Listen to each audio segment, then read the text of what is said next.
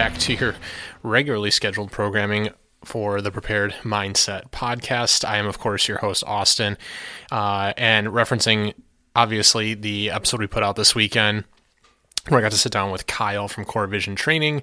Like I said, that was just something that we had the opportunity to sit down and do. It was awesome. Hopefully, a lot of you listening are off work, taking advantage of that buildup of PTO that we all inevitably run into at the end of the year. So maybe it worked out. Maybe you had time to listen to that episode. Hopefully you enjoyed it. I sure did. And now hopefully you're going to have time to check out and enjoy this week's episode where I sit down with Troy, owner and founder of Defender Series Training Group. Really, really cool guy. We got to spend a lot of time sitting down talking about some of the context and detail and just situations, right, around training law enforcement specifically. Troy's he's former Navy, current law enforcement, SWAT. We got into all kinds of stuff, and hopefully it if nothing else, it gives some additional perspective, right, and shines a light around some of the questions that I'm sure a lot of us outside of the law enforcement world, some of the things that we just don't know or we have questions on. I ran into several of them throughout the conversation. I point those out and it was great. Troy was very helpful and knowledgeable and had a really good time. I look forward, certainly to being able to sit down with him again in the future and get into it again. But I think you guys are really going to dig this. I think that it's a very, I don't want to say different perspective, but we focus a lot on law enforcement in this discussion. It's a reality of what this all is that, law enforcement's out there utilizing these skills, all of these skills, not just the trigger pulling, right? But things like TAC med, things like situational awareness, things like de-escalation, things like hand-to-hand or ground combatives, right? All of those things, defensive driving, like all that stuff, it all is used on a daily basis by those men and women who are in uniform, right, who are police officers, and that's what they do. So very unique discussion, different from a lot of what I've been able to have. So I really enjoyed just being able to change things up. And I think you guys are really going to get a kick out of it as well.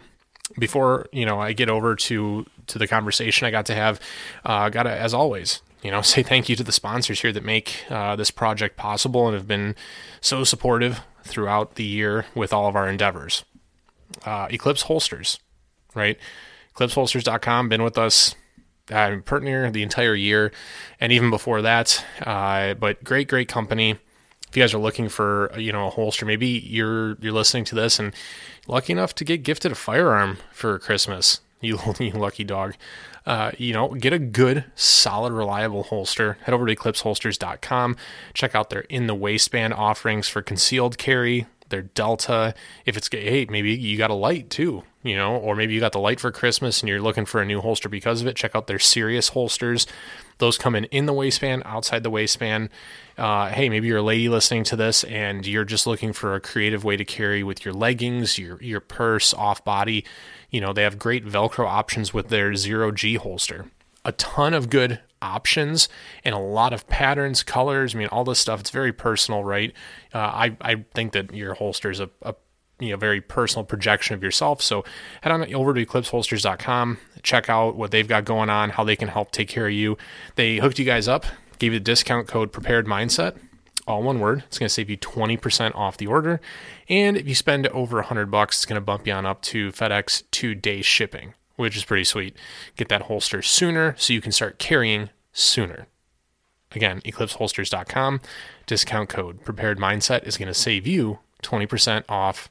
Go check it out. Also, like I mentioned here, my discussion with Troy, we get into TAC med. Head over to ActiveCarryTech.com. Active Carry is doing great stuff, offering medical kits and medical supplies for all you good folks out there that need them.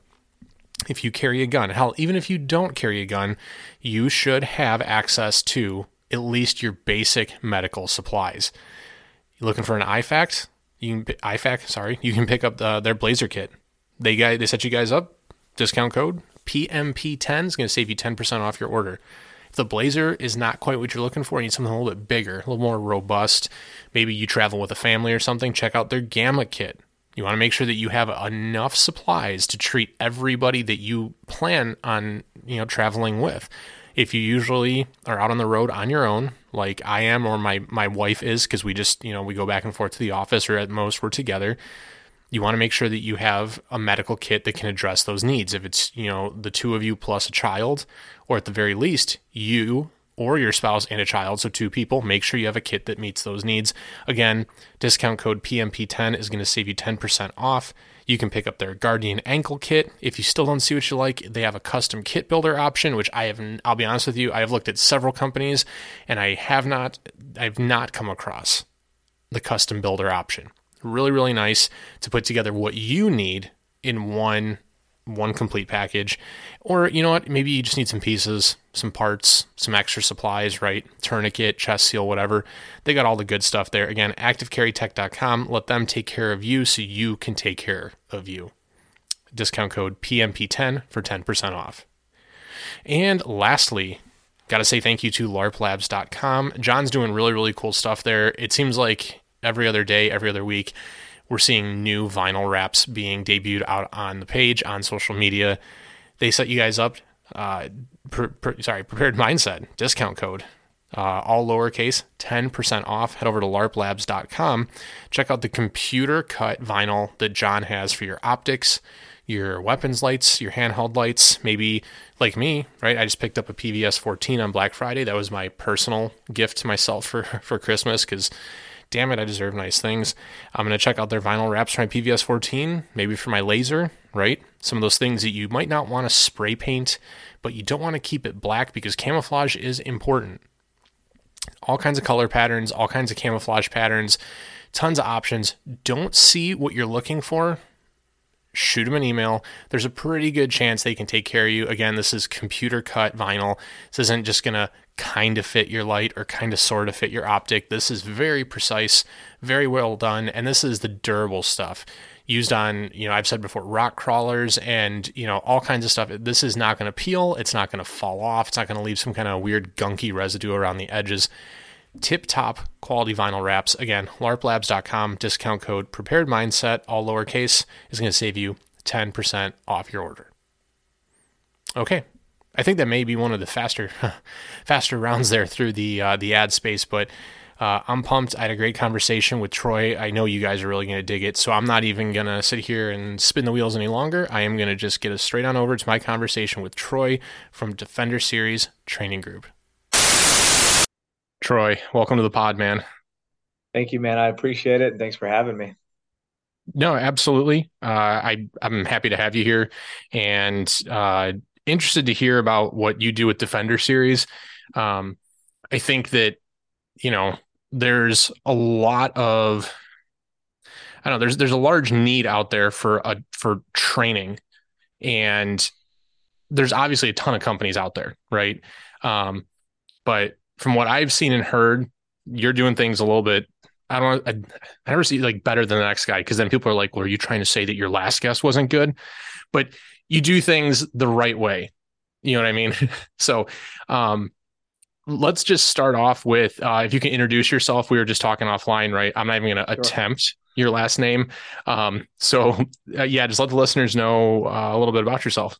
Sure. Yeah. Troy Vanoostendorp. Yeah. So it's a Dutch name, just so everyone knows. I used to think it was German until my wife did some research and found out it was Dutch. So yeah, I just my kind of background.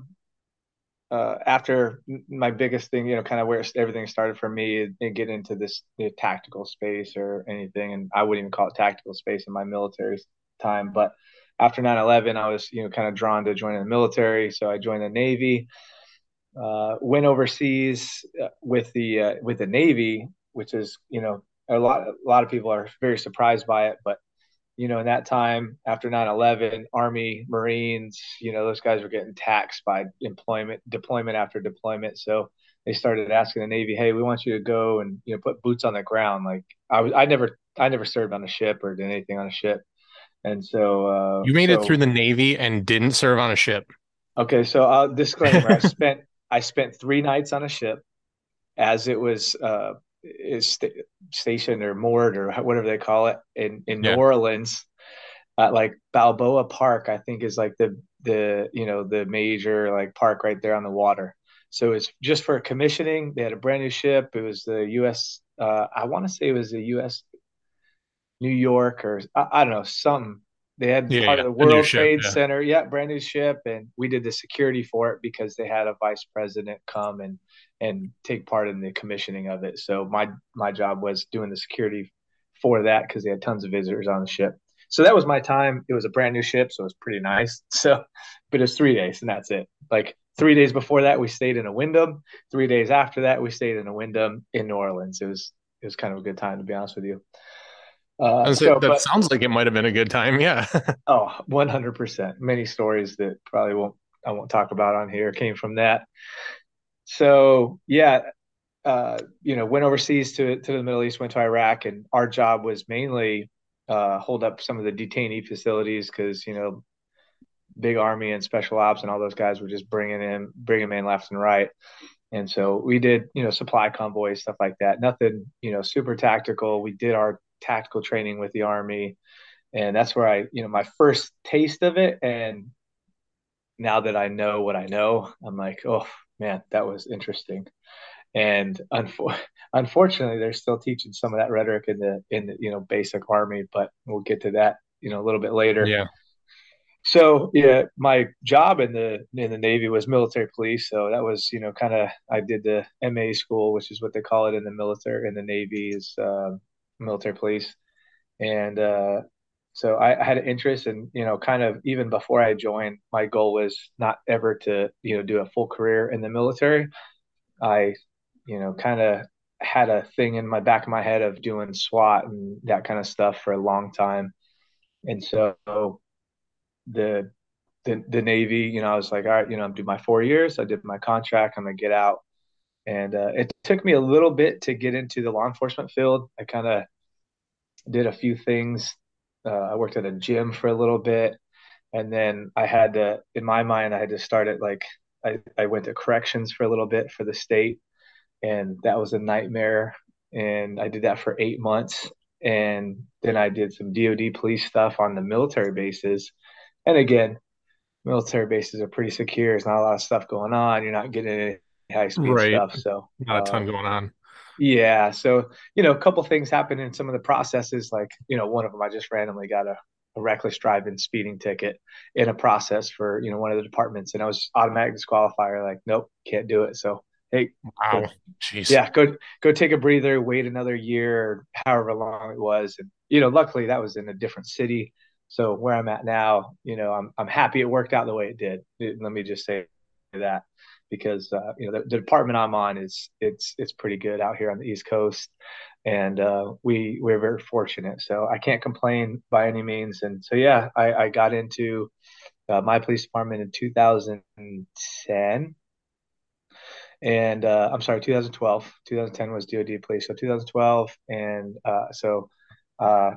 spent 2.5 years just working the streets. We have an oceanfront, the Virginia Beach oceanfront, which is kind of fun. Like I don't know if you ever remember watching, I think it was called like Pacific Blue or something, back Dude, in the day. no, I I love okay, so there's actually this is going to sound awful to anybody listening, I'm sure of it, but like I love that show as a kid in that like, oh cool, I can ride my bike around just like the cops and everything and I have a helmet just like that.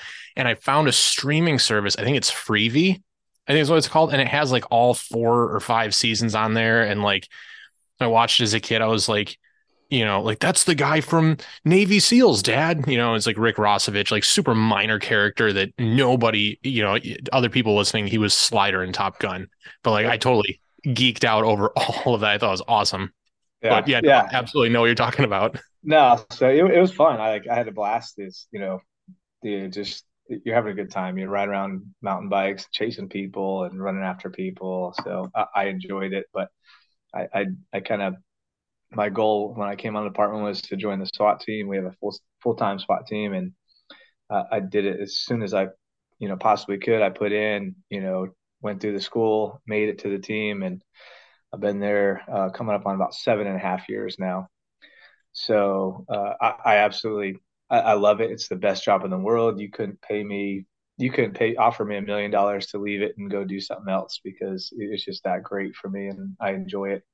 And so, Defender Series training group came up about a little over a year and a half ago. It's a little bit after our active shooter that we had here in Virginia Beach, and it was just I'm super fortunate. Like our police officers in my city are super fortunate because we go well above and beyond like some of the state minimum standards in training.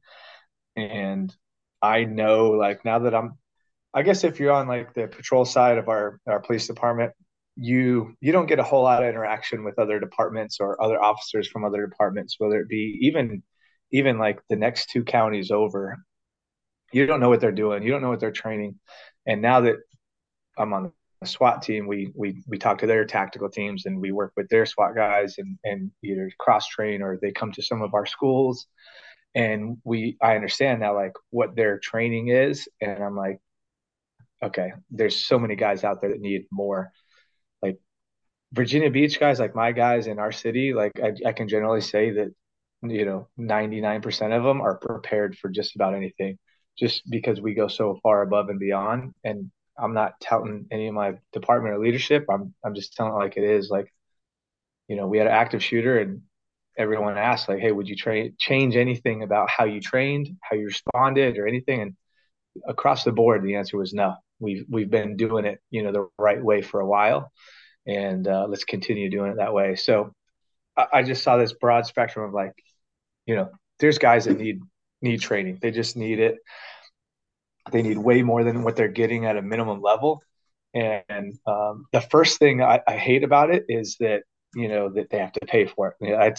I hate that aspect of it, but it's I just I yeah, I agree with that 110%. I think that the shittiest thing that's happened is this, these calls, these screams like, oh, let's defund the police in tandem with people going, well, I mean, look at an officer involved shooting, or, a rough arrest or any of those things, or anything that makes the news cycle. Maybe it's racially motivated, whatever.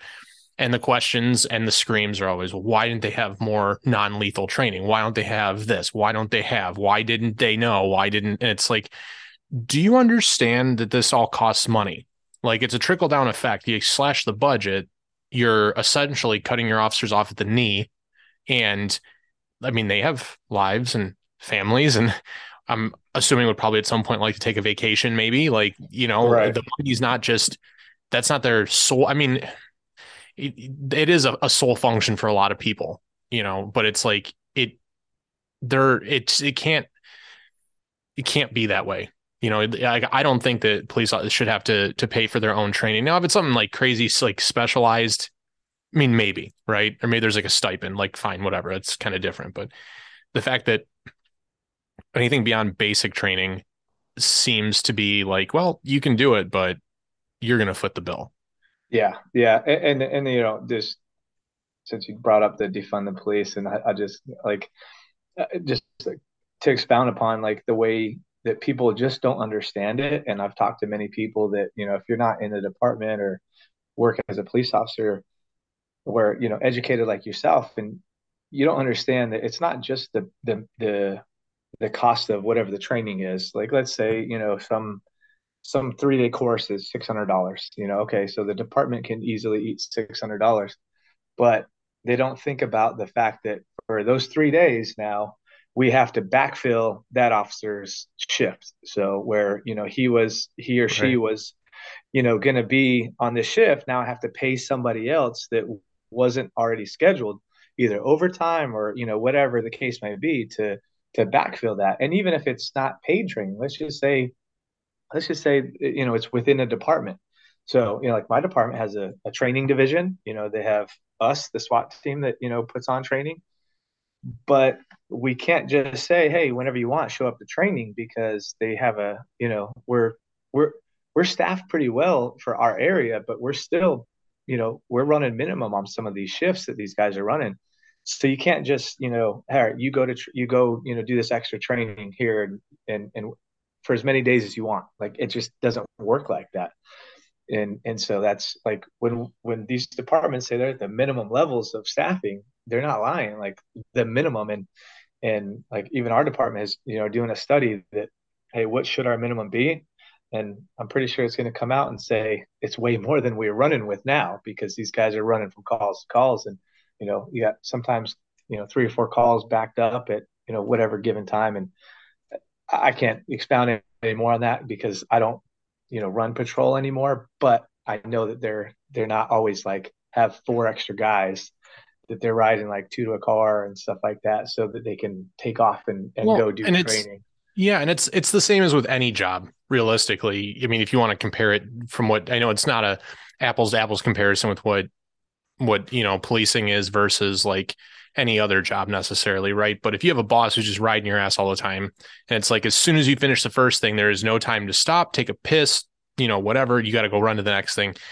That tempo throughout the day, like that's, in retail, it's like, okay, it's the holidays and it really sucks. But there's an end coming when that calendar flips over. Or, like I work in banking, and when I used to work in the branches, like I always knew Friday sucked because it was payroll day and everything. But you knew that at 6 o'clock the door was closing, and that like whether they were there or not, you were done helping people for the day. That's obviously not the case, you know. No, yeah, And it's continuative and exhausting, especially when it's not like, hey, we're just shorthanded, Rose quit, so we're hiring a new person. Give us a couple yeah, of weeks. It's like, hey, this is it for the foreseeable future. yeah, So yeah, buckle up. It's gonna suck. So exactly. Yeah, it's not sustainable.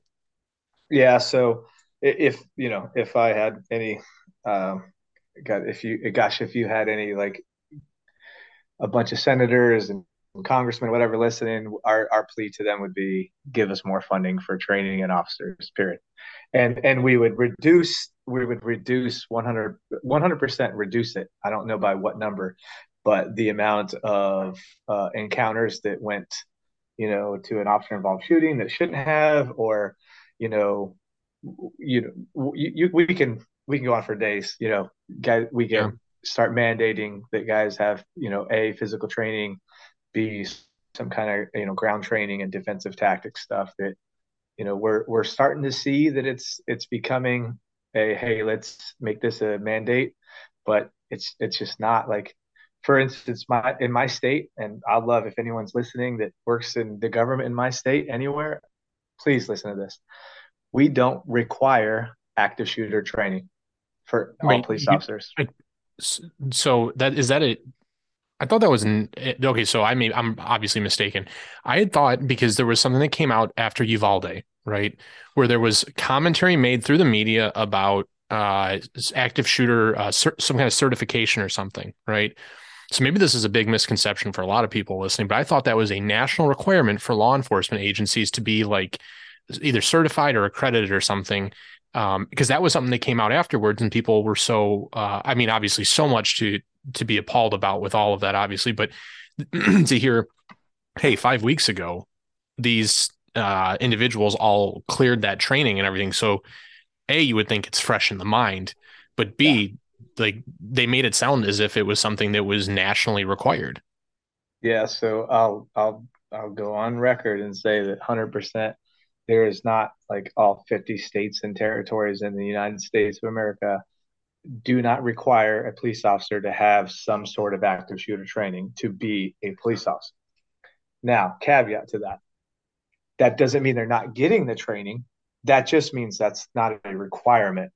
So where that really comes into play is, like, again, I'll say for like my department, we 100% do it. Of course, we're not going to just do the minimum standards, and the minimum standards are just that. You know how they are. It's just the minimum to get by and be certified, or, Yeah, enough to so you reduce got liability. exactly enough to, hey, they went through the training that we need. Let's get them on the street and have them start answering calls. And that's the higher likelihood of what things happen, especially when you come to these smaller departments, smaller agencies, whether it be a smaller police department or a like, some up in the eastern, seaborne states have like townships where it's not a city, it's, a couple cities, but in a big township, or we would like a county, or you even have sheriff's department in the county. they aren't required to, so that doesn't mean they're going to. Like if they can go through the minimum amount of training and then get on the street and start answering calls, that may be what they're doing. And I'm not speaking for all departments and saying that they're all going above and beyond. I hope that they are, but the the requirement is not there for them in every single state. And so there's like the alert training that was mainly referenced in Uvalde because alert is right there in Texas. That's a university in Texas. Alert does good training. I've taken a course by Alert, taught by Alert, and so their training that those guys went to is great, and I want to say there's really no such thing as a national recognition of like active shooter training for the most part, because that would almost like we'd have to say everyone nationally recognize how to do CQC, right? And that's we just know that And that's yeah, you're that's going to run into a whole lot of yeah, it's not a thing. So disagreements. Yeah. but it doesn't matter because each state, you have to get certified in your own state to be a police officer. It doesn't matter what the national trend or whatever may be in your state. This is what's accepted. This is what's not. Here's your badge. So, to that effect, alert isn't not everybody in the United States goes to alert. There's other active shooter instructor schools or active shooter schools. FLETC, the federal government puts on some that are free for any law enforcement officer to go through. So there's plenty out there, but again, that was just the small caveat to that was that it's just not required at this point in time to be a police officer in all states.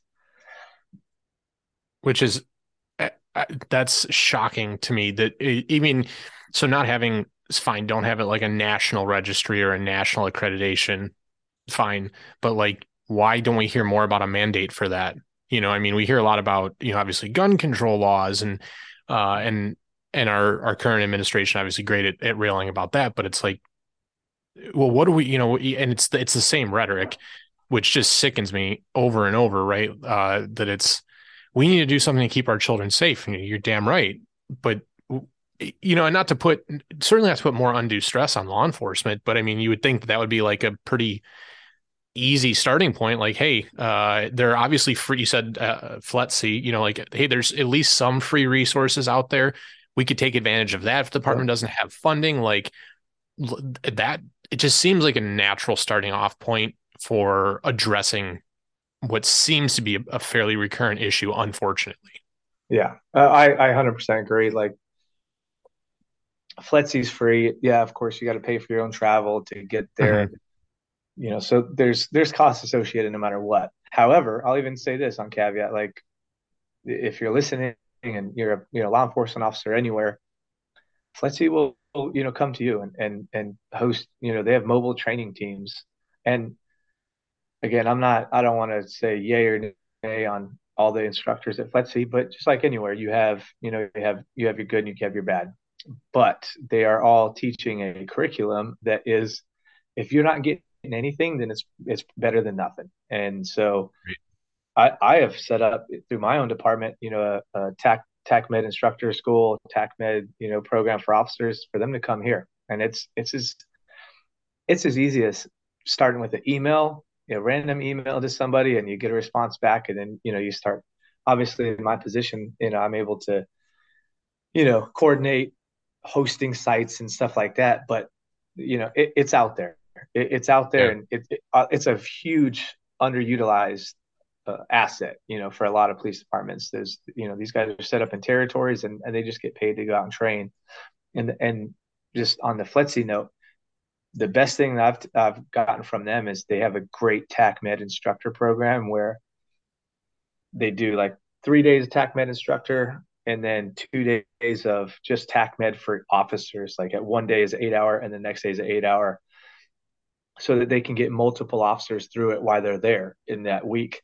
And everybody leaves there with a med kit, like a legit med kit, a cat tourniquet, you got a soft tee, you got, chest seals, shears, like a great med kit that's all provided from the federal government. So that is by far one of the best courses I've taken as far as attack med size, and I've got like some cool like tips and tricks from them that I've actually used and incorporated into my stuff.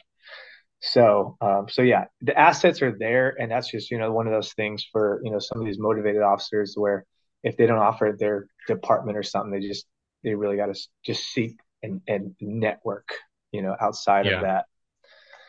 that. So So is that where is that I assume that's where some of this gap, this void here is where Defender Series kind of steps in to try and address, I don't want to say fill the void necessarily, but at least help to facilitate and bridge those gaps, help reduce those gaps and provide better instruction.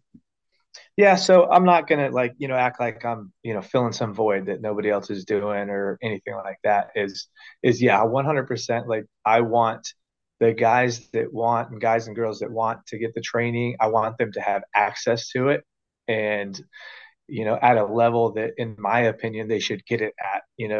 And again, like you mentioned earlier, there's tons of great training companies out there, tons of them. I can you know, go through, probably my Instagram and give you references or people that I've talked to or whatever that, in whatever area there is, and they're out there. And so my other thing too is I love like teaching.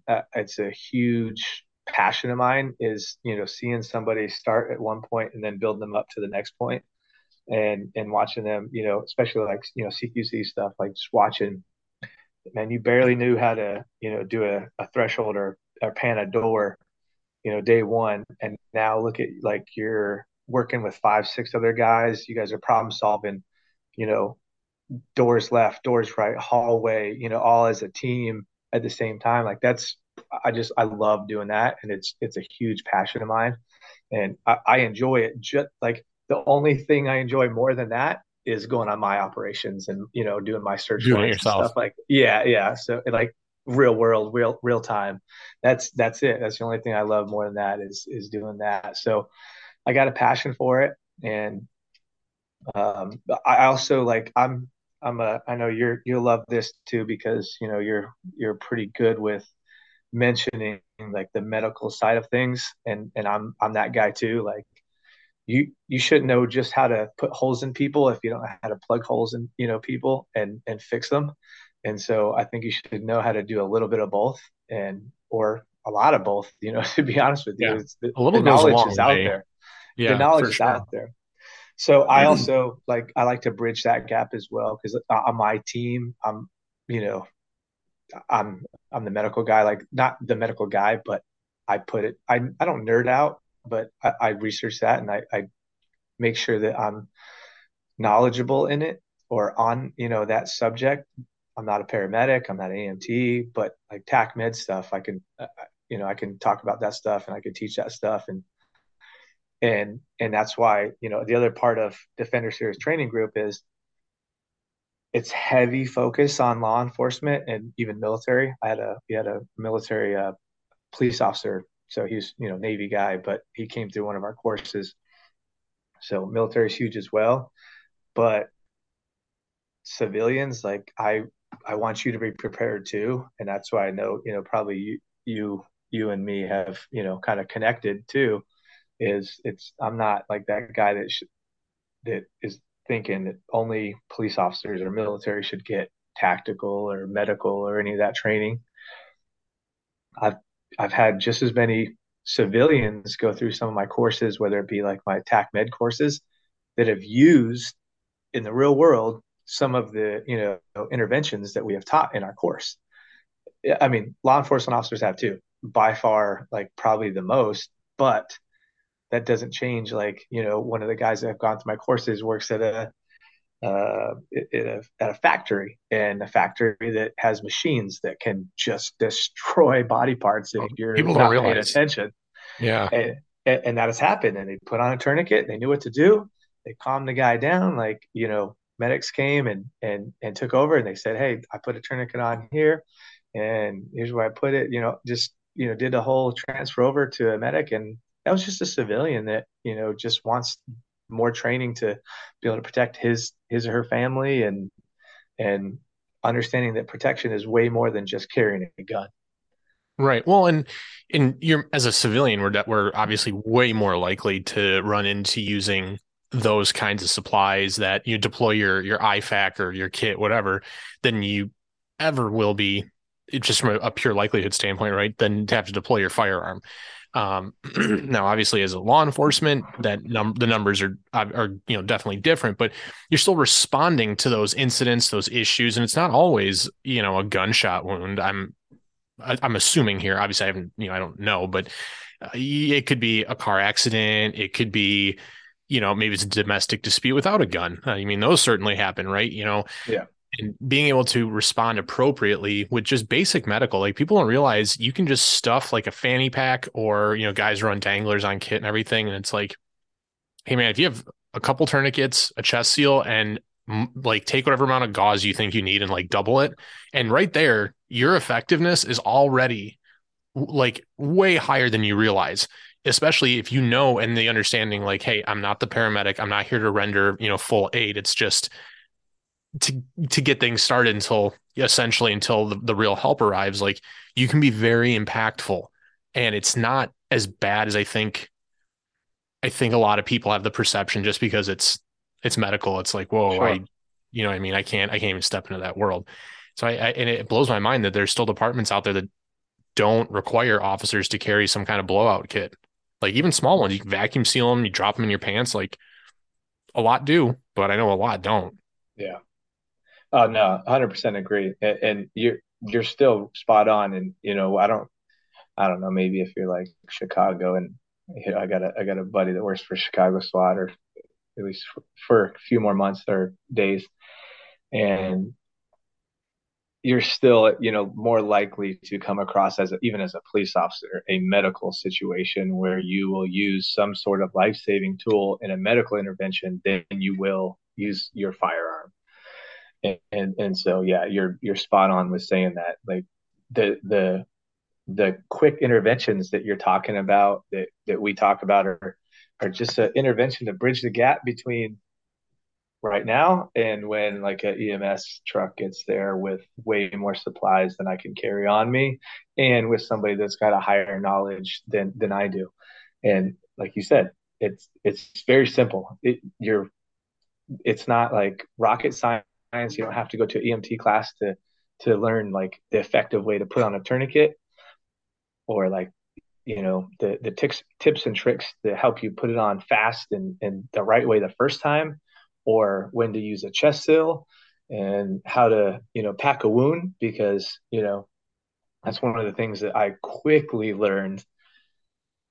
I had been through so many like TCCC classes, either through the military, like CLS classes, which are very similar combat lifesaver classes, or even on the department. But the minute I did, I'll say I had the opportunity to do a a pig lab, where you're using live animals Yeah.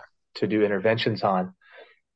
That was the telltale, like, hey, there's actually a way to pack a wound that you could completely fail.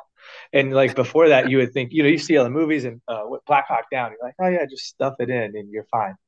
And like, no, it's not like that. It doesn't work like that. You could pack a wound for 40 seconds, and then you look down and it's still like just oozing Looks blood. like you haven't done anything. Yeah, because you didn't, find the source of the bleed first, put pressure on the source of the bleed, and then start putting your combat gauze or, some sort of clotting agent, replacing pressure with your fingers, all those, things that, I know now. I'm like, oh man, like I'm not an EMT. Like I don't Mhm. have to know all that stuff, but I know that. And like you said, it's a minimum amount of training that you can get to really make a difference in the 5 minutes or less. Like, hey, you're gonna live, but if you have like 20 minutes to live based on whatever your injury is, you're probably good. You probably can wait for a EMT or ambulance or something. Yeah. Is the med, would you say in your experience, like law enforcement, military civilian. Is the med piece something that's the most lacking with students, or is it one of those things that comes in and it's like the CQC piece? Is there, or I guess, is there any really one consistent across the board that's lacking? So honestly, I'll say 100% on based on my experience and my department and what I've seen, med is like the least lacking of training. Oh, good. Yeah, it is like tourniquets are getting used all the time, and so I think there's not very many scenarios where an officer, may or may not have been able to save a life based on using some kind of medical intervention, and they didn't because of their lack of training. It's usually, in my experience, it's usually comes down to the biggest lack of training is self-awareness and your like confidence in being able to handle a situation, including like hands-on confidence, like ability to go hands-on with somebody and protect yourself and, win the situation. And then Yeah. we end up, not we, some end up using a higher level of force than they need to or should because they're not comfortable with the lower levels at the time. That's in my opinion the biggest lack of training. If I had to say like, hey, if you got 20 more hours per academy or even per year to train somebody on something, I would say like go spend 10 hours doing hands-on like defensive tactics stuff and rolling and fighting with guys, and then we'll spend the other 10 hours doing, firearm CQC stuff. Yeah, it's actually, I have a buddy who's law enforcement up here in Michigan, and he actually works for a great department. They really do give him the opportunities. But even he told me, he's like, I get about 10 hours a year that I can dedicate towards like jujitsu or like, ground-based combatives. Like I mean, and people will hear that and like, well, that's 10 hours. It's like, yeah, but that's not shit. That's like a day. That's like one full classroom day Yeah. for the year, and it's really not that much. Um, and like to your point, and I'm glad you pointed it out, like too much force, it's something that happens because of not necessarily a lack of training on the combatives piece, but I think more to how to, like you said, like regulate that. It's like stress regulation almost to like, know when you're going too far or not going far enough. And the thing that comes to mind when you're talking about that is we had a situation here in Grand Rapids, the other side of the state from me, several months ago. And again, short staffing, single officer, riding alone, did a traffic stop. The guy got out of the vehicle, wasn't compliant. Officer tried to deploy his taser. I don't know if there was a training, and I'm not trying to be overly critical of this officer, but he was within arm's reach of the guy when he decided to deploy the taser, and the guy took it away from him. And then they started rolling, and basically it turned into this huge shitstorm because he basically got him in like a rear naked choke position, and then for whatever reason, like you can watch the video, I think it's out there, I've seen it. shot the Yeah. guy in the back of the head. Yep. And Seen it. it's really easy to pick those things apart, for months and months afterwards. But in the moment, that fight or flight kicks in, it's like you just want it, that you want to win, and Yeah. you're not thinking clearly for any number of reasons. That's not to say that there's any training in the world that can prepare you for some of that, but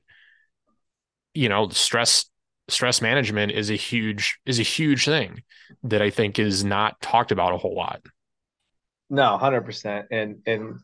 Not and not only just like common stress knowledge or management is it's like manage these scenes in a way that you are in complete control of all of your actions. Like you can't just say, I think I did this. Like and that's not easy. It's really not to No, replace that. And you need a lot of again training to replace that. You need a lot of scenarios where the highest level of force we can use in scenarios is simunition rounds or paint rounds is what I commonly refer to it as. And I'm sure a lot about what that is, and you just take conversion kits and your weapons, and now you can shoot at each other with something way more accurate than a paintball.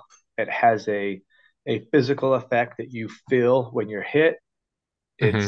You're still being able to train with your actual weapon, which is huge, and you're not having to use some paintball looking weapon. But like that's between adding that, some people screaming at you, maybe some loud music, and like that's the best you can give somebody that's never been in a high stress situation. Let's say you got somebody, we're getting a lot of people nowadays that have never been in the military. A lot of cops have never been in the military, and so they're joining for way different reasons than like when I did back in the 9/11 era. You had a lot of people flock to service back then, uh, based on country pride and things like that. And I'm Yeah. not saying these guys and girls aren't coming for the right reasons, but they're not coming because those reasons. They're coming Yeah. because maybe it be benefits, maybe it be salary. It's great. I'll take them wherever we can get them. However, if that wasn't their first forethought, of why I want to join, it's an afterthought of, oh, I want to join for benefits, but yeah, okay, I get it. I might have to, use force and kill somebody one day. And so it's just a way different. We're seeing a way different, recruit or police officer come Yeah. in, and I'm sure you've heard that and seen it. It's across the board. It is what it is. Like military, same thing. I'm in the National Guard. You're getting a complete different set of people. They're joining for complete different reasons. Nobody right now is joining because they want to go to war and protect our country. Right. Like No, yeah, 2000, it's just one, not that two, same feeling. yeah, to 2012, 13, 14, people are still joining because they want to do their part in the war and protect their country and service. You don't have that anymore. So uh, I'm just, I bring that up to say, like, that forethought isn't there. So that stress, like, they've never had those stressors that you may have experienced in the military, or, guys and girls have experienced overseas in war. You don't have that. So you have to do your best, as a training staff or whatever your police department is, to what's the best we can do to stress these guys out and see what kind of decisions they make under stress. Right. So And then let me ask you that because something that used to get passed around on social media like a whole shitload, and you see quite a bit less of it now. And I don't know if it's just like because it was a popular thing or if it's actually been disproven.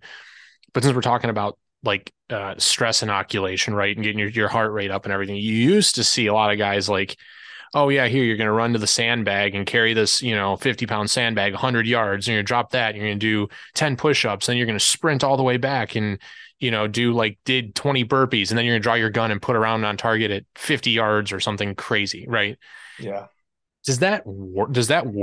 Is that a method to seek out, or is it more like, more sizzle, less substance?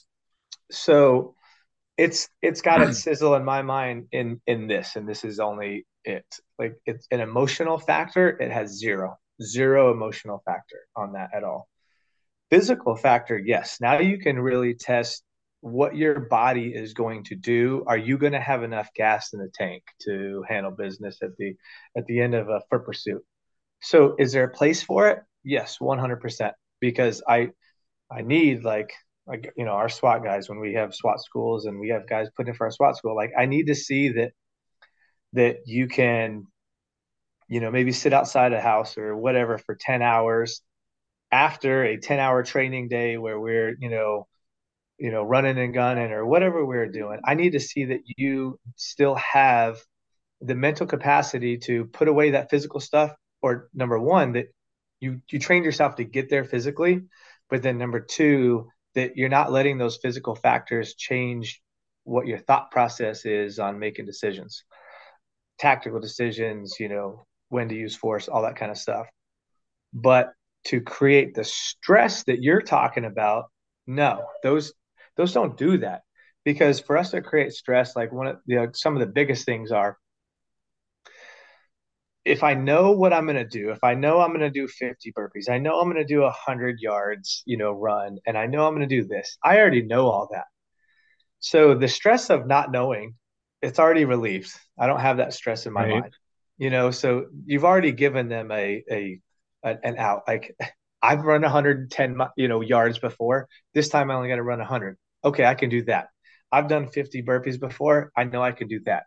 I've carried this before. I know I can do that. It's the not knowing what's coming and if I've ever done it before or can I meet the challenge. That's where we start to create stress, like actual stress. And then when you add in like the biggest stressor you can cause, and I just had last week, I trained our latest recruit academy and we call it building searches in our state because obviously as a state you can't call it CQC because it's got the word combat in it, So God forbid. Yeah. and I get it too. The likelihood of it being a them going on a search warrant, for a high risk search warrant is less. The likelihood of we're training them. Hey, this alarm call. Somebody broke in a building. I need you to go search this building, make sure nobody's in it. Like that's the highest likelihood. However, I'd never ever ever take out like the fact that they could be ambushed, and I want to I want to build that in their mindsets to always think like that. However, like their biggest in their police academy, you have the stress of one performing well in front of your peers. That's like its own stress in itself, right? Because Hmm. everyone's trying to learn the job at the same time, and maybe they're trying to compete and be the best recruit that there is. And then you have the stress of performing for your instructors, whoever that, you have in a police academy, you have like, we call them squad leaders or whoever your, initial leaders are that are working just for that academy. Like, so they teach a myriad of things, but they're not like subject matter experts on anything really, and not in a bad way, but I'm just saying like, so if you want them to learn firearms, they go to our firearms training unit. So you got your squad leaders that you want to impress because they're with you all the time, and then you got your instructors that you want to impress. So you have that psychology of peer, squad leaders, and then instructors. So that's a stressor, and that's a big one, a really really big one. You add that to start throwing paint rounds at them, you know, do some audio, exclusion to where they can't Hmm. hear anything, they can't hear themselves think. That's really the best you can do. And even if you're not a police recruit, let's say you're just coming to your yearly in service, like your friends, like 10 years of or 10 hours every year. Hmm. Yeah. Now we start getting to, all right, they're already a police officer, let's, we treat them better, obviously, and we start taking away the stress inoculation or adding the stressors because we don't want to treat them like they're a recruit anymore. However, we can add a little bit.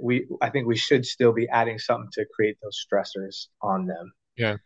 And so to answer your question in a long form, no, those things like doing burpees and doing all those things, they don't create stress.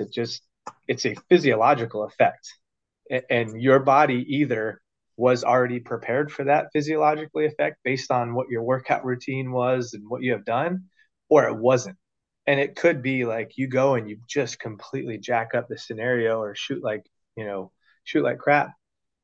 But it doesn't mean that you're not a good shooter. It could mean because you just physically weren't prepared and your physiological system, your body just broke down to where now instead of pulling the trigger, sight slack squeeze, your body's thinking of breathe, breathe, breathe. Right. So, and to continue on that, is that fitness piece, is that something that you see getting better, as more people are coming in? I ask because I feel like that maybe it's an ad, maybe that's why I see it on Instagram, but I swear I've seen this. I think it's a Colion Noir video talking about like what percentage of law enforcement are like obese, and it has this awful video clip of this like this guy had to be every bit of 300 or 350, trying to pull somebody out of a parked car.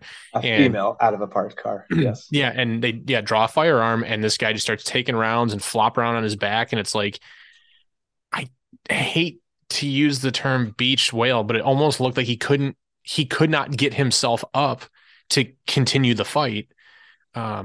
Which, I don't, I don't want to like body shame anyone, or use that term. Lord knows, like I mean, I get it, and I should definitely we can all be in better shape, but like fitness is paramount.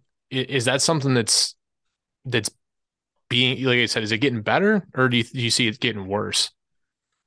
I'm, it's hard to say. I don't think it's going, I think the waves or the scale goes, up and down in little waves, nothing major. Hmm. And when I say like it should go up in a major way, I'd love to see it go up in a major way of across the board, police officers being generally way more healthier than they are. Because again, like, we kind of talked about using more force than you need to. Well, that's one of the huge like contributing factors is not going hands on because your lack of, confidence in your ability to handle yourself going hands on. Well, like you don't get confidence handling people going hands on if number one, you don't do it often in some sort of, whether it be jujitsu or, whatever, or like B, your ability to, be in a situation like that and still be able to breathe and think right. And if you don't think that you're going to be able to handle that physically, then you're not going to put yourself in that position. So you're not going to go Right. hands on. And maybe you're going to pull a taser. And when it's time, like it's not time to pull a taser yet, like, or you're too close, you're like introducing, some sort of weapon in a close space where if you're not comfortable of retaining that weapon, if somebody tries to grab it or someone goes after it, then you're just making things worse than they need to be. So across the board, like I would love for police officers to take it way more serious than they do. And unfortunately, it's that mindset of uh, the the outcome has always worked out. So it's like we do this outcome based, and policing in general does this and doesn't do a good job at it. Outcome based thinking. So, hey, I handled this scenario today. Like I had I had a subject that tried to fight me, and I went hands on with them, or I pulled out my taser and they would drop to the ground, and I handled it. So the outcome was I won that scenario, but the only reason that they won was because of the actions of what the other subject decided to take. Like they didn't decide to fight them, they saw the taser and they stopped. So then you do that 12, 13 times, and the officer's got this confidence of every time I pull out my taser, everyone just drops to the ground. And Yeah. so my training's good, like I know what That I'm doing. yeah, that whole silver bullet effect, like you fall to it too many times. 100%. And so then you don't train for the outlier, like you don't train for like it in my job, especially on SWAT team. Like I train for the 1% because when I show up with 17 of my friends, you know I'll have rifles, handguns, body armor. We have a big Bearcat. 99% of these guys are going to give up, and they do. And that's the stats.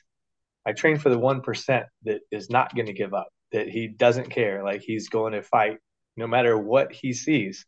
That's what you got to train for. You can't train on the outcome of, hey, look, guys, we're good to go. Like 99 times out of 100, they're going Yeah. to give up. We don't need to do like these critical debriefs. You don't need to worry if I completely dug my corner or not when I entered the room. 99 times out of 100, we're going to be good. And that's where cops fall into this problem, especially when it's physically, is, they haven't had that. Like you talk to a cop that has had a legit fight for their life for 3 minutes, like a suspect that has fought them, try to take their gun, and they're one on one by themselves. And you tell me that officer doesn't come out of it thinking, Either A, I'm happy with what I did, or B, I need to do more. You talk to them and see what they say. Yeah, I kind of assume it would. I don't know. It's especially it's like yeah, the first time it happens. I imagine it's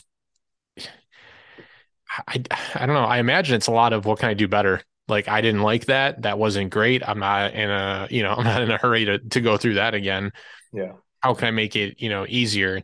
I would think that that would be the response. I mean, I guess there may be some others that would look at it and go, yeah, well, I fucked that shit up, so I'm good to go. I Yeah.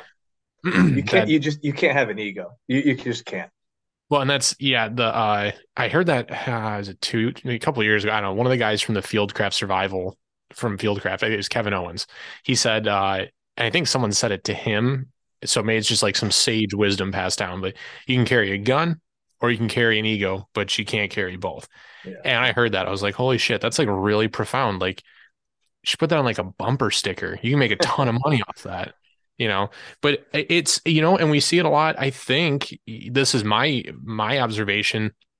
You see it a lot on the civilian side of things too. People get that CPL, they start carrying a gun and that's it. And it's like, well, anyone wants to fuck with me, we can just got, I'll just shoot. I've had people say things like that to me.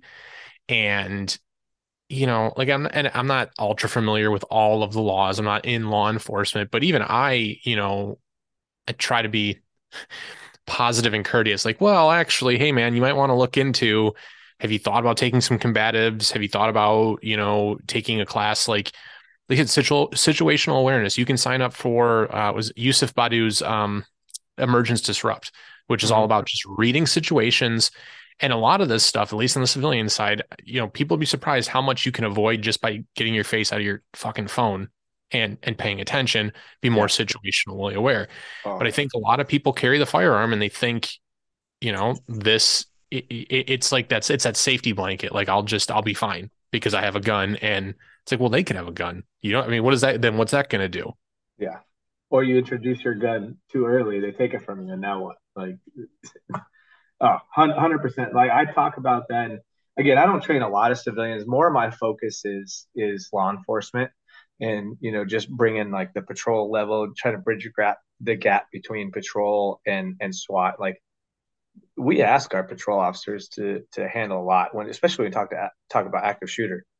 Like you're basically asking a patrol officer to go in by themselves and handle a damn near hostage rescue situation. That's the nearest equivalent of what we would call it.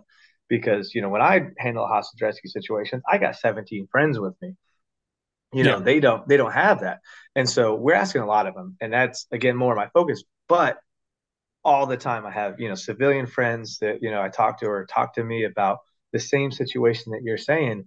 And just because you have a concealed weapons permit and you're carrying a weapon around, the circumstance that you're going to use that is so rare. It Don't get me wrong, I'm a huge advocate of it. Huge advocate, especially like even as like a cop. Like, I'm sorry, not all cops carry off duty like all the time. They Oh no, don't. I have a buddy that just left the state troopers here in Michigan, Yeah. and I mean he's going to a federal agency, so he'll be able to carry again soon. He's like, yeah, it feels really weird not carrying a gun. I'm like, what are you talking about? He's like, well, I don't have a CPL. I'm like, what? He's like, yeah, I never got one. I'm like, Yeah. you never thought to get one? You never thought what might happen if I'm not a cop anymore or something? Oh no. Like, Well, even okay. if you have the ability, like I know there's plenty of cops that have the ability just based on their badge that you're allowed to carry concealed off duty. You're encouraged to, and they just don't, and all the time. And that's, again, not just a cop thing. That's, even civilians that have the permits. That's a mindset thing that, is kind of a different thing. But the point is as a civilian, like you said, like you can't just bring your weapon and think you're going to solve every situation.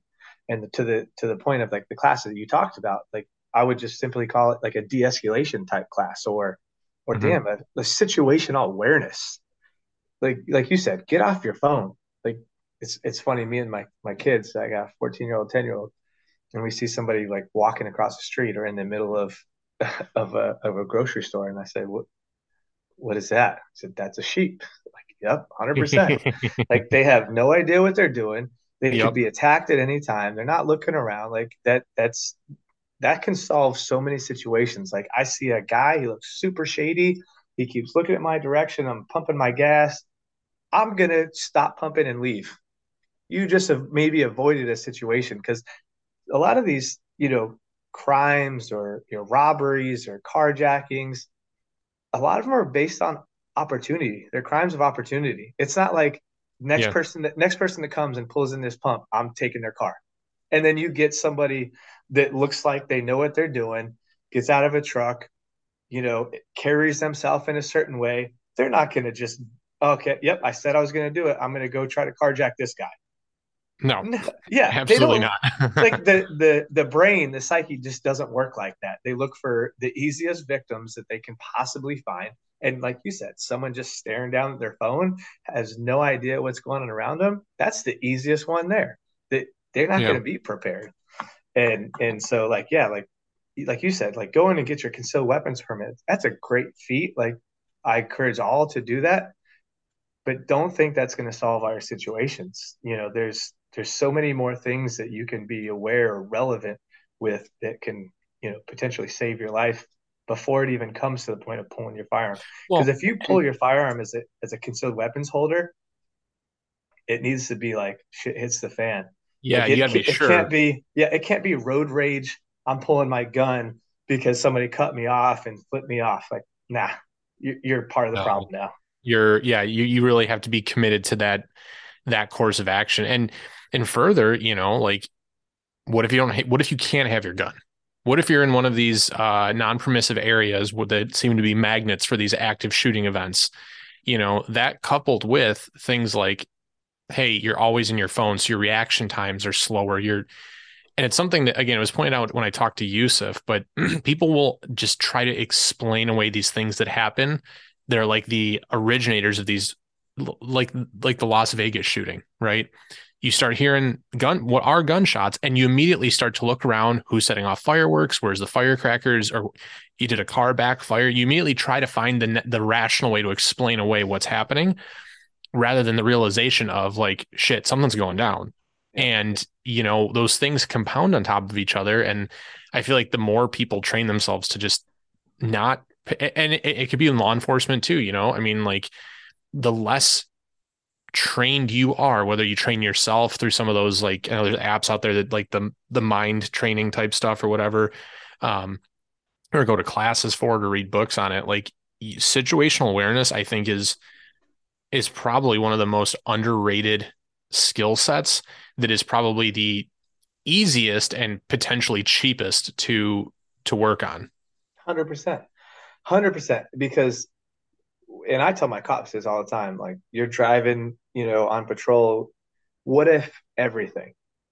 What if yourself like, hey, if active shooter came out right now, what would my actions be? Not like just and you got to be very specific about it because that's how you train yourself. And like you said, it's free and it's something you're preconditioning your mind in a response. It goes to the little nuances of I'm going to drive to said location, put my vehicle in park. I'm going to take my seatbelt off. Then I'm going to draw my weapon. Like all those little things, if you don't somehow put them in a what if scenario or somehow put them in your brain, they're not just going to show up when it's game time and be like, oh, this is automatic to me. No, you're going to see officers and you see it all the time. They're going to go to get out and they're going to, hit their seatbelt or even as a, civilian, like same thing. Like you're gonna go to draw your firearm or you're gonna have your keys in your hand and you're not gonna think about like, oh, what am I gonna do with these? Like the what if that you can do to prepare yourself, like you said, it's the most underrated and easiest form of training. Like you might not be doing it right, but if you're just talking yourself through human functions, then you're doing something. And those human Yeah. functions need to be extremely finite. Like down to like I'm going to look down at my firearm when I draw it, or I'm going to look at my seatbelt, or all that stuff. I'm not gonna pull directly in front of a school if if I hear something going on at my kid's school. Like, all those things are completely free, but by preconditioning your mind to, okay, I've kind of talked myself through this before. Now it's happening. These were the things that I talked through before. And again, you're obviously not like going back step by step in the time of, but naturally your mind is going to those things because it's familiar. And that's all training is getting reps on stuff. Is your muscle and mind is getting familiar with sending signals to your hand, to your finger to pull the trigger. Like that's all you're doing. So 100% like a civilian with the right mindset and their head out of their phone and understanding. I think the biggest thing like that a lot of civilians don't understand is what truly goes on in their own city. And I think if they knew like the exact crime or the things that happen in their city, then Yeah. they hopefully would be a little bit more open to preparing themselves. Even like I get people in Virginia, in my city, Virginia Beach, all the time. Like, oh, you guys must not do much as a SWAT team. I don't ever see you. I'm like, well, okay, where do you live? Okay, well, that's maybe an indicator why you don't see me much, but that doesn't mean that we're not out, 3 times a week because it doesn't make the news anymore. It's not like, unless it goes on for 3, 4 hours, it's not making the news cycle. And the news picks up on what they want to pick up on. But if you do the research, you Hmm. start looking at the research of what happens in what areas. Like the data is available any city you go to now, especially larger cities. You can look at crime reports through your zip code, however you want to do it. You can do it on what's the app? The neighborhood app. Um, it's like Neighborhood Watchdog or something, or that might be an old one from when I was in school, but I know there's several out there. Next And door, next door, next door, next next door. door app. Yeah, you can What's pull. crazy is, and people will search that stuff out when they're home shopping, when they're, Oh yeah, oh, we want to buy in a nice area with low crime and hold my property value, which, hey, 100% totally do that. You should definitely do that. You should also continue to do that so you understand, like, a because it does, it'll detail not specifics, but it'll tell you like you had this many burglaries, you had this many whatever, petty, larceny or whatever. And you can see the kind of, it might be a high crime rate area, but it might be petty theft, like, or small things like that. You're not talking like attempted murders and everything. yeah, But it's funny, people, they're all, in a lot of cases, unfortunately, it comes back to like financial motivation. It's like, I mean, preserve your property value. I mean, preserve your family, like understand what's going on in the community, or even just going out and talking to local business owners. You can find out a lot of that stuff that way. Like just be proactive about it, and be involved. Pay attention. yep, 100%, 100%. Now, would you say that, so getting into like I don't want to say minutia, but like, the detail, those steps and things like that, is that something that, is that why I guess SWAT teams are so effective at what you guys do as compared to normal patrol, because you have the abilities to just train to that level? Or is it something where it's just, I don't know, is there something else, that like X factor, I guess, that people can't really account for? So I'll start with saying this: not all SWAT teams are created equal, and I don't mean that in a bad way or negative way. I've worked with many. I've been contracted out, through the business to go and train Mhm. others, and that's why I can say that. And again, I don't say it in a bad way. It's not their fault. Some of them just don't have the training, the equipment, or they don't have the time that they get to. Don't Like know what you don't know. Yeah. exactly, you don't know what you don't know, or you don't, get the training, the time to go train as a team, or number one, somebody to set you off in the right direction. Hey, you're on the team, you're on the team, you're on the team. All right, well, who's got some real experience here? Okay, well, we're just going off the level of our highest experienced guy, and that might not be very much in some of these rural areas with these TAC teams. I hadn't even thought about that. That's a really Yeah. good point. Yeah. Oh, and I again, I experienced that recently. I'm not going to name it out, but I train a great group of dudes. I don't take anything away from what they're doing. Like they truly want to be Like they want to be the guys for their city, their county to handle business, but they've never been given money. They've never been, given the ability to go out to go and train with, anybody or taken a okay, they do a basic SWAT school, but my opinion, most basic SWAT schools are just checking the boxes, and they're great. They're fine, and that's they do a job of teaching some stuff, but that's it. Like that's all you're getting from those guys, and now it's like, all right, hey, go teach yourself. Every month, go teach yourself and reteach what you know.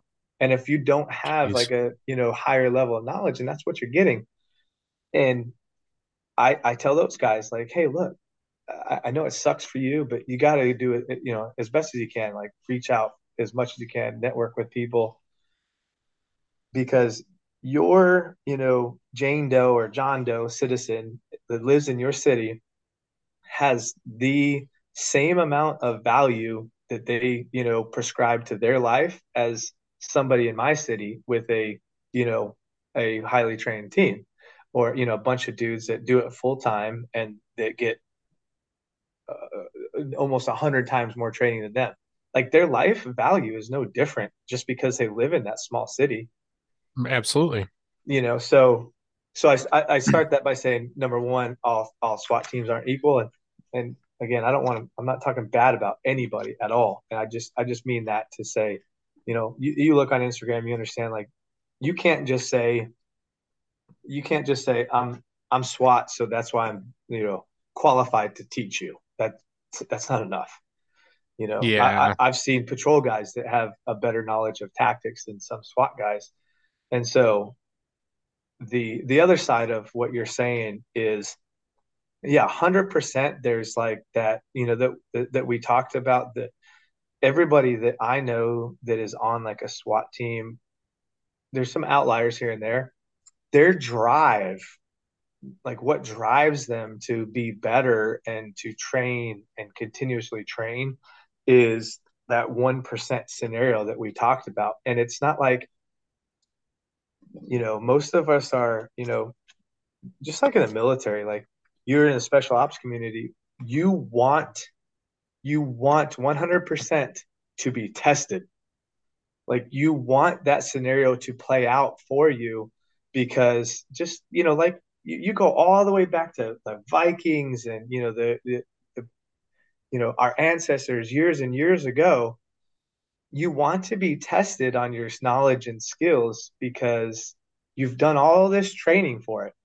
So you want to be put to the test. So you're looking for that. You're hoping for that, and you're continuously pushing yourself. So when the time comes and my tactics and my knowledge is tested, where will I stand? And I think generally that's where you find, a lot of the SWAT, guys, and plenty of girls differentiate themselves, because you have plenty of just regular police officers, tons of great ones. I, I I never want to come on these things and like just talk bad about some. And, I hate doing that because there's tons of good, detectives and just Yeah. regular patrol officers out there that they don't want to do SWAT, and that's fine, but they can still handle themselves. They can shoot. They're amazing. But there's plenty that are complacent in, I just want to be a good property crimes detective, or I just want to, do this and that other thing. Yeah, it could happen, but the likelihood, as long as I sit behind this desk, my likelihood is lower and lower. So in my mind, I don't have to train for it like those other guys do, or the SWAT guys do, or whatever. And that's when you get into this, really gray and bad area, is you don't I don't care what your assignment is on a police department. You don't get to choose, when and where shit hits the fan, and what your response is going to be. Because I'll tell you, for instance, like our active shooter, it happened to be by our main headquarters, our police headquarters. So guess who the first couple, some of the first couple of people to respond were? They were detectives, robbery detectives, Yeah. supervisors. Guys that were at the desk. Yeah. They were, like, and not in a bad way at the desk. Like they're great detectives, great robbery, detectives, and like they solved tons of robberies and murders. but they were just the closest people. And so we just got like not lucky, but there were some badass dudes and chicks that went in initially that had the mindset like I'm not just riding my desk. I can handle business at any time. And luckily it worked out in our favor. But there's so many instances where that's just not the case, where it's like, yep, I'm just preparing myself to go into work today and put on a collared shirt and some slacks, and I'm gonna follow up on some reports, and call some loss prevention people and ask for some videos, and that's all I got to worry about today. I don't have to worry about getting killed, and that's just the wrong mindset. Yeah, no, I think I think that for anybody that wants to be proficient and effective and capable, I mean, you have to obviously to different degrees, right? Civilian versus law enforcement to versus military. I mean, you're looking at different likelihoods of having to utilize those skills. But if you're in any of those, right, wanting to be effective and capable, I think the mindset piece of it is huge. And you have to, this is my opinion, embrace that and strive to work towards that and be better about it. I think there's across the board, that you kind of nailed it when you said the complacency, like of just, well, I want to be good at this one little piece of what's going on. And that's all, it's not, we don't ever get to choose the moments which that stuff happens. Like, people talk about with car accidents. Like if I knew I was going to get in a car accident, like I just wouldn't get in the fucking car that day. Like it's pretty simple, right? Yeah. But we don't know. So, I mean, you have to be ready to deal with that, as it comes about. And again, that's it means different things, but it's kind of the same thing, civilian to law enforcement to military, how you're going to prepare and hopefully then that will match how you're going to react. And hopefully those are up to the standards which they need to be successful. Yeah, 100%. Yeah, I agree. And again, so that's, just a little bit more that went into just the reasonings why I enjoy training, and I wanted to, train other police officers and again, civilians alike. I got a course coming up in January where I got like half of it filled with civilians that just want to, learn and continue their education. And I know that, I've been watching you, and you're, continuing your CQC or room clearing or whatever you want to call it, whatever the flavor of the week that people call it is it's a skill set. It again on Instagram, it's probably the most highly scrutinized skill set. However, It it's definitely still, is. Yeah. yeah, it's still a skill set that is really really good to know. Yeah. No, I think that's yeah, I think that's 100% accurate. We all live obviously in structures. We're more than likely to encounter, well, maybe not more likely, but there's a likelihood we could encounter in a scenario, our domicile, a store, our office, um, especially because, a lot of these, well, these businesses and things, they're all moving towards weapons free zones. So whether you have a gun or not, I mean, understanding a lot of the angles behind doorways and how to Mm-hmm. not be seen and stuff can still hold some value. Um, I think it's a good thing that it's starting to come to light more. And people are hopefully as a result of that starting to be more personally accountable for their training. Be your own first responder within reason. I mean, obviously, if you know your area and your response times are able to address your situation, then that's fortunate. But I know, like we were talking about earlier, right, with defunding the police, like seconds count and helps minutes away. It's or even just like the med stuff, like be able to be at least that temporary help Yeah. to to remedy that particular situation. Yeah, and the CQC stuff, like for anybody that's listening to this and thinks they're just gonna like spring into that and like, well, I know my house. I've had people tell me like, I have a buddy that just doesn't keep any lights on in his house and he doesn't own night vision or put lights on his guns. He knows his house. So if he hears a squeak in the floor, he's just going to shoot at the noise. I'm like, dude, that is the absolute dumbest shit I think I've ever fucking heard. Like, I don't care how good you are or where you trained. or whatever. That to me, I mean, no, that's just awful. But No, there's people out there that prescribe to that mentality and are like, yeah, no, I'm just that good. Like, that sounds pretty arrogant to me, man. I don't know. Maybe you should take a CQB class or I don't know, go yeah, refresh somewhere, talk to somebody. yeah. It's like there's just so many red flags there. Like, okay, what if it's like you're just kid in the middle of the night getting up, or whatever, like you just randomly like shooting. And again, that's a scenario thing. And just I think, and I'm sure you've experienced the people you talk to, they're like that. It's and I heard you talking about it. Oh gosh, I was listening to one of your podcasts yesterday, and I want to say, who's the dude that does like a lot of videographer stuff for his own like content. And Oh, Drew Hopkins from yes, T-Rex Drew, Arms. Drew. Okay, thank you. So Yeah, Drew Hopkins. So I was, and I think you guys just generally hit on like the I know what I'm doing. I don't need more, something to that effect. And it was just like, yeah, you don't know what you don't know. And you can have this high level of confidence in what you think you're able to do, but reality is going to kick you in the face one day, and it's not going to matter what you think you know. It's just going to matter of what you do know. And so you can have all these, oh yeah, don't worry, I got like there's, and I've talked to them too. They got an answer for everything. If this happens, I'm just going to do this. If this happens, I'm just going to do this. And none of them lead to a scenario that actually makes sense. It's all, something they've told themselves so that they can feel confident. And this is the other, right. part of that whole, you know, stuff you see on Instagram with the CQC is, well, like, no, I know what I'm doing. Like, I don't need training from anybody else, or I I'm good at this.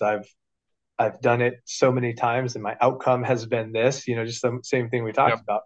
And so I'm good to go. I don't need anything from anybody else. And it's, I think you said earlier, like you don't know what you don't know. So if you've never been Yeah. exposed to, well, number one, you're never going to be exposed to other methods or tactics if your mind isn't open to it. And that's like the first most important thing about, especially when we talk about like the CQC side of it. You can't be closed off to, this is what I learned in the Army in 1995. Oh And God. this is, Yeah. this is the doctrine. And if they start using the words doctrine, then I shut down, like immediately shut down, because that is like the worst word when we start talking about, nowadays, CQC stuff is doctrine. And I hear that, I'm like, all right, I'm moving on. I know you don't know anything, because that means that you're stuck on something that was written in a book, a small unit tactics book, or battle six, battle drill six, which is, CQC for Army battle drills. Like, you don't know anything besides that. And you think that's Right. gold because the Army taught you it, or whoever, I don't, you name it, Navy, Marine Corps, whatever.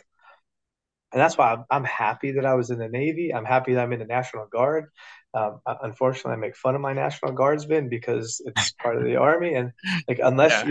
unless you're in the special operations or special forces community, your level of knowledge of CQC is just bad. Like if you do those tactics, it's bad. And even like you get to SF, and I will never knock on any SF levels because they know what they know. And if you're, Army SF, or if you're, whatever, you have to have that mindset that your branch of the military is the best of the best, and everyone else sucks at it. That's a thing. It was a thing when I was in the military. No matter Yeah. what the skill set is, like it's just this whole battle. We do it the best, and that's why I joined this instead of this. And even there, like if you have that closed off mindset, then you're just gonna stop your learning right then and there. And you can get out, and we see it all the time. Like you see people get out, they use, and again, just like I said earlier, like you can't just say I'm SWAT, so that's why I'm qualified to teach others. You can't just say I was Army SF, Navy SEAL, Marine MARSOC, and that's why I'm qualified. You need to have more than that. Like hopefully you have an open mind to where you didn't just learn your tactics and you shit on everybody else's tactics and you say, if they're doing it like that, they're doing it wrong. Because I never do that. Like I'm always, I'm not an SF guy. I'm not a special operations guy. I'm a SWAT guy.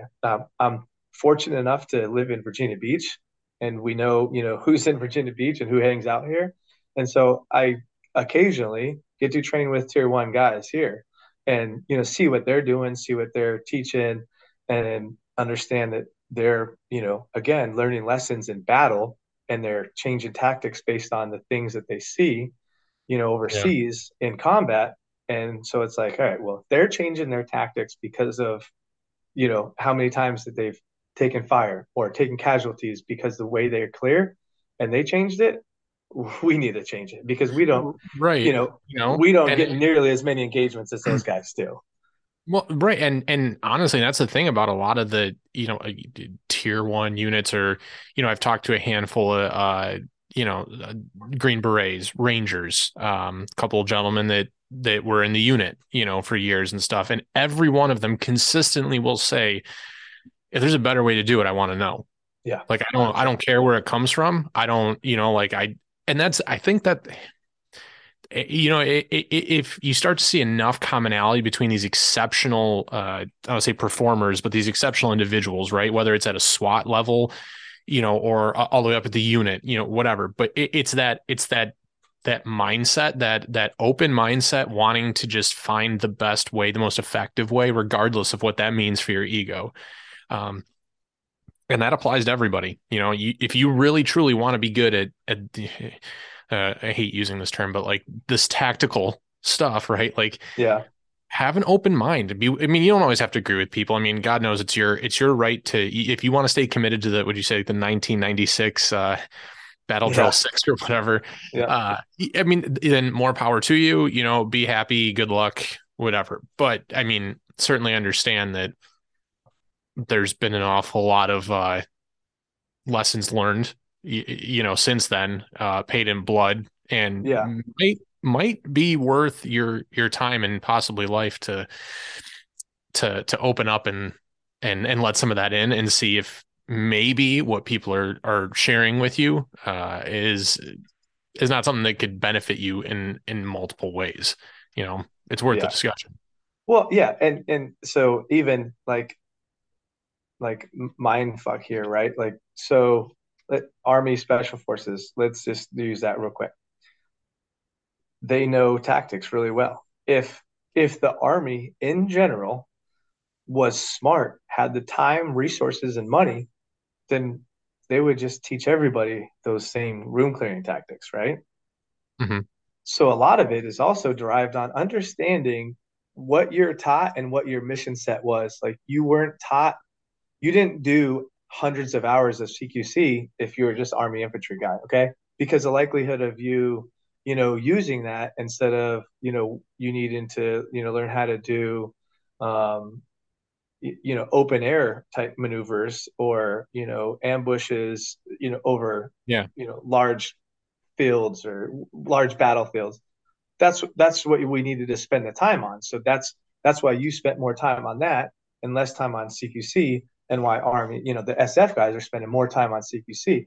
So even understanding just because you learn it at that, whatever level you're at, it didn't mean it was the best. And even the Army probably wouldn't, if you went to the highest level, they wouldn't say, yeah, you learned the best tactics, because they would say, well, no, the SF guys are doing the best tactics.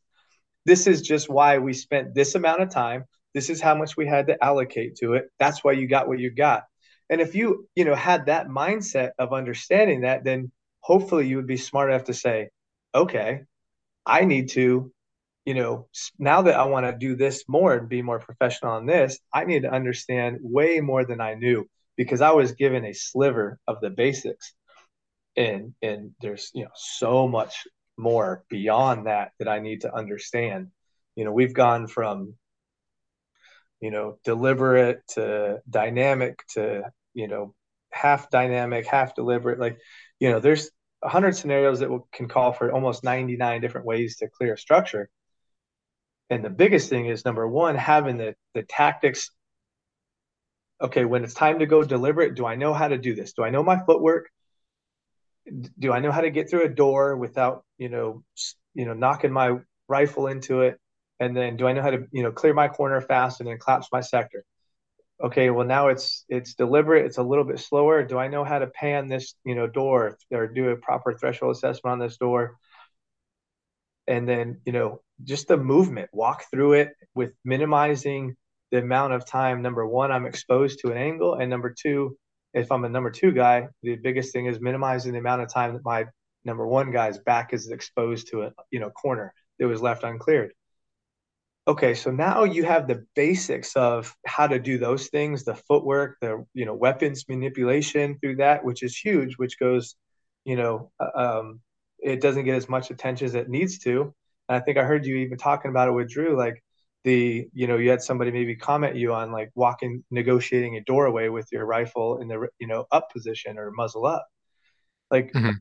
a lot of that stuff doesn't get, we got to understand those little things, like two people through a door, whether it's dynamic or deliberate. And then when you understand how to do each of those, okay, now what scenario asks me to do a deliberate clearance or um, a slower clearance?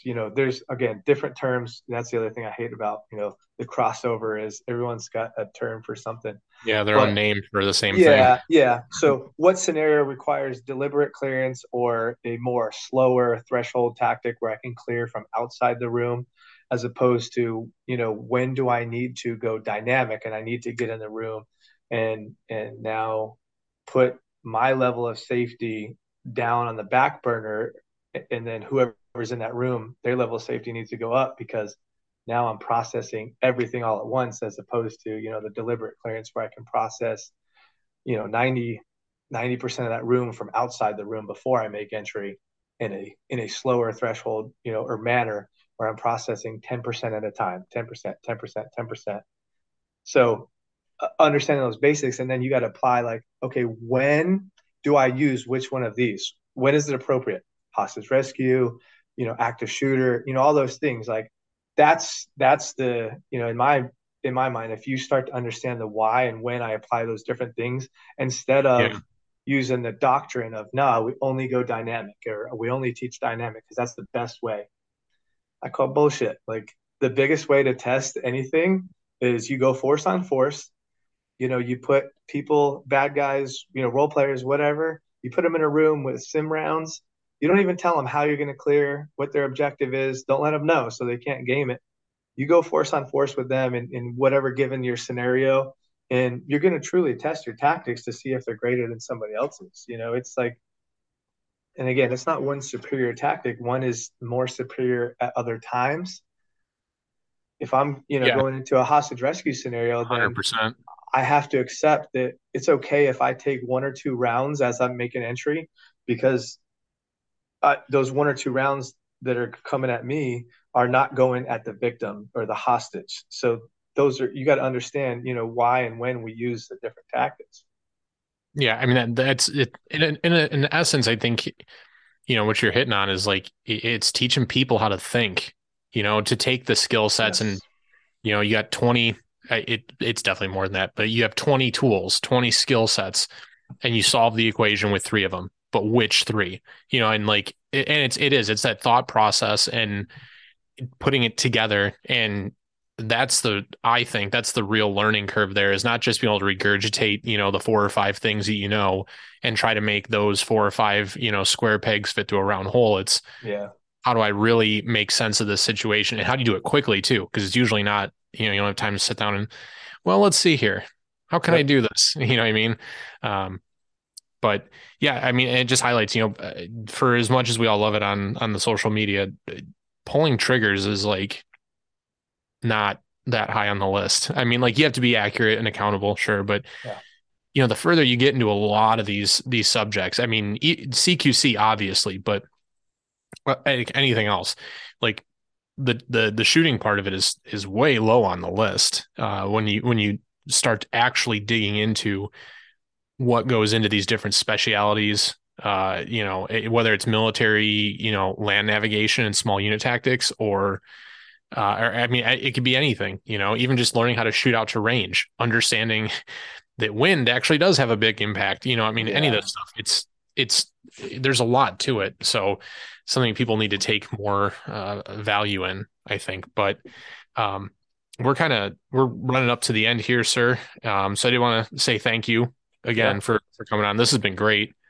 Where can people, if they want to see more about of what you're doing and look up, class information, things like that, what's the website? What's the social media they can look you up with? Oh yeah. So defenderseriestraininggroup.com is the website. That's, where we post our upcoming classes and, any info. And I got people reach out to me, want to host courses and stuff like that. And then Instagram is Defender Series Training Group, just a underscore in between each of those. And again, uh, I love Instagram, by the way, social media. I have connected you, Yeah. so many people in positive ways. Like, it is what you make of it. So I don't, yeah, there's negative things every once in a while, but man, even through, just my full-time SWAT job, like I have connected with, different companies where I got T&Es from because of it. And so there's a lot of positive things and connections that can be made on Instagram. So that was my little spill. And number one, Austin, I wanted to just say, hey, you've had some awesome guests on there. So I'm very, very happy and proud that you asked me to be on it as one of your peasants among some of the awesome guests that you've had. And I appreciate it. I really do. No, thank you. No, I seriously, I appreciate you taking the time. I know everybody's busy, and especially now, I mean, hell, we're 5 days from Christmas. Lord knows everybody's got enough other shit going on, but always, very thankful and humbled for people to come on and willing to talk and share their knowledge and experience. So very much appreciated on this end as well. And certainly wish you and the family a Merry Christmas, and hopefully we can get together in the next couple months and do another one of these. Awesome. Same to you, man. Happy holidays. And once again, appreciate it.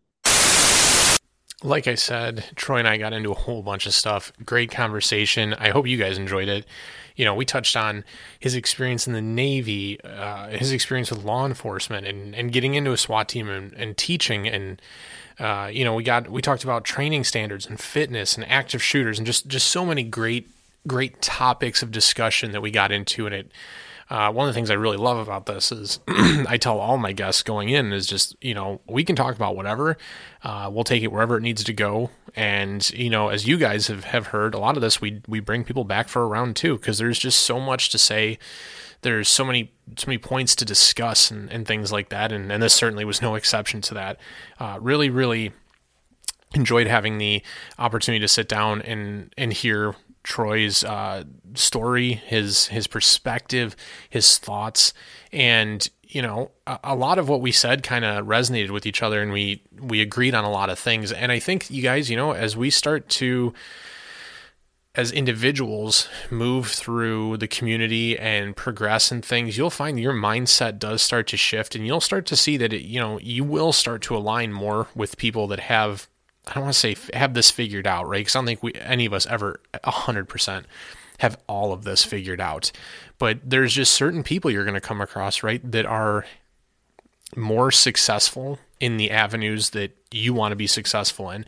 There's people that are, more respected in a lot of the regards that you may also want to be respected in. It doesn't always have to be about what you've done or how much knowledge you have. A lot of it is mindset and attitude and perspective. You can be a great person and still have people's respect, and people really, really want to be around you and everything without having been a door kicker for 20 years. And likewise, I know a lot of dudes who've been out there and done it, that there's people that you don't want anything to do with them. So like I said, perspective, and this was definitely different from a lot of the recent conversation I've had. And that's not a knock on anybody. It's just different. And one of the reasons why I specifically reached out, to Troy and have tried to, get him on the schedule here, bring him on, and thrilled to have him. And I look forward to when we can do it again. So like I said, I certainly hope that you guys enjoyed it. This is the last episode pre-Christmas for 2022. So if you guys have stuck around to this point, and listening to the pod, I do want to wish all of you a very Merry Christmas. I hope you have a great time with your family, your friends, your loved ones. Given that Christmas falls on a weekend this year, hopefully your Christmas Eve, your Christmas Day, and then potentially even the day after Christmas, because of how our federal calendar works and stuff, is a very restful time for everyone. You get to absorb, just those memories, maybe, take in some content, work on some training and some dry fire and things like that, but really just try to enjoy it, whatever that means for you. Enjoy it and live it up for yourself. And we're all going to, head into 2023 head on together. But until that, post-Christmas, that's all I got for you guys. Thanks for stopping by. And there's going to be more coming next week. So stay tuned for that. But until then, get out there and work hard, train smarter, and be prepared.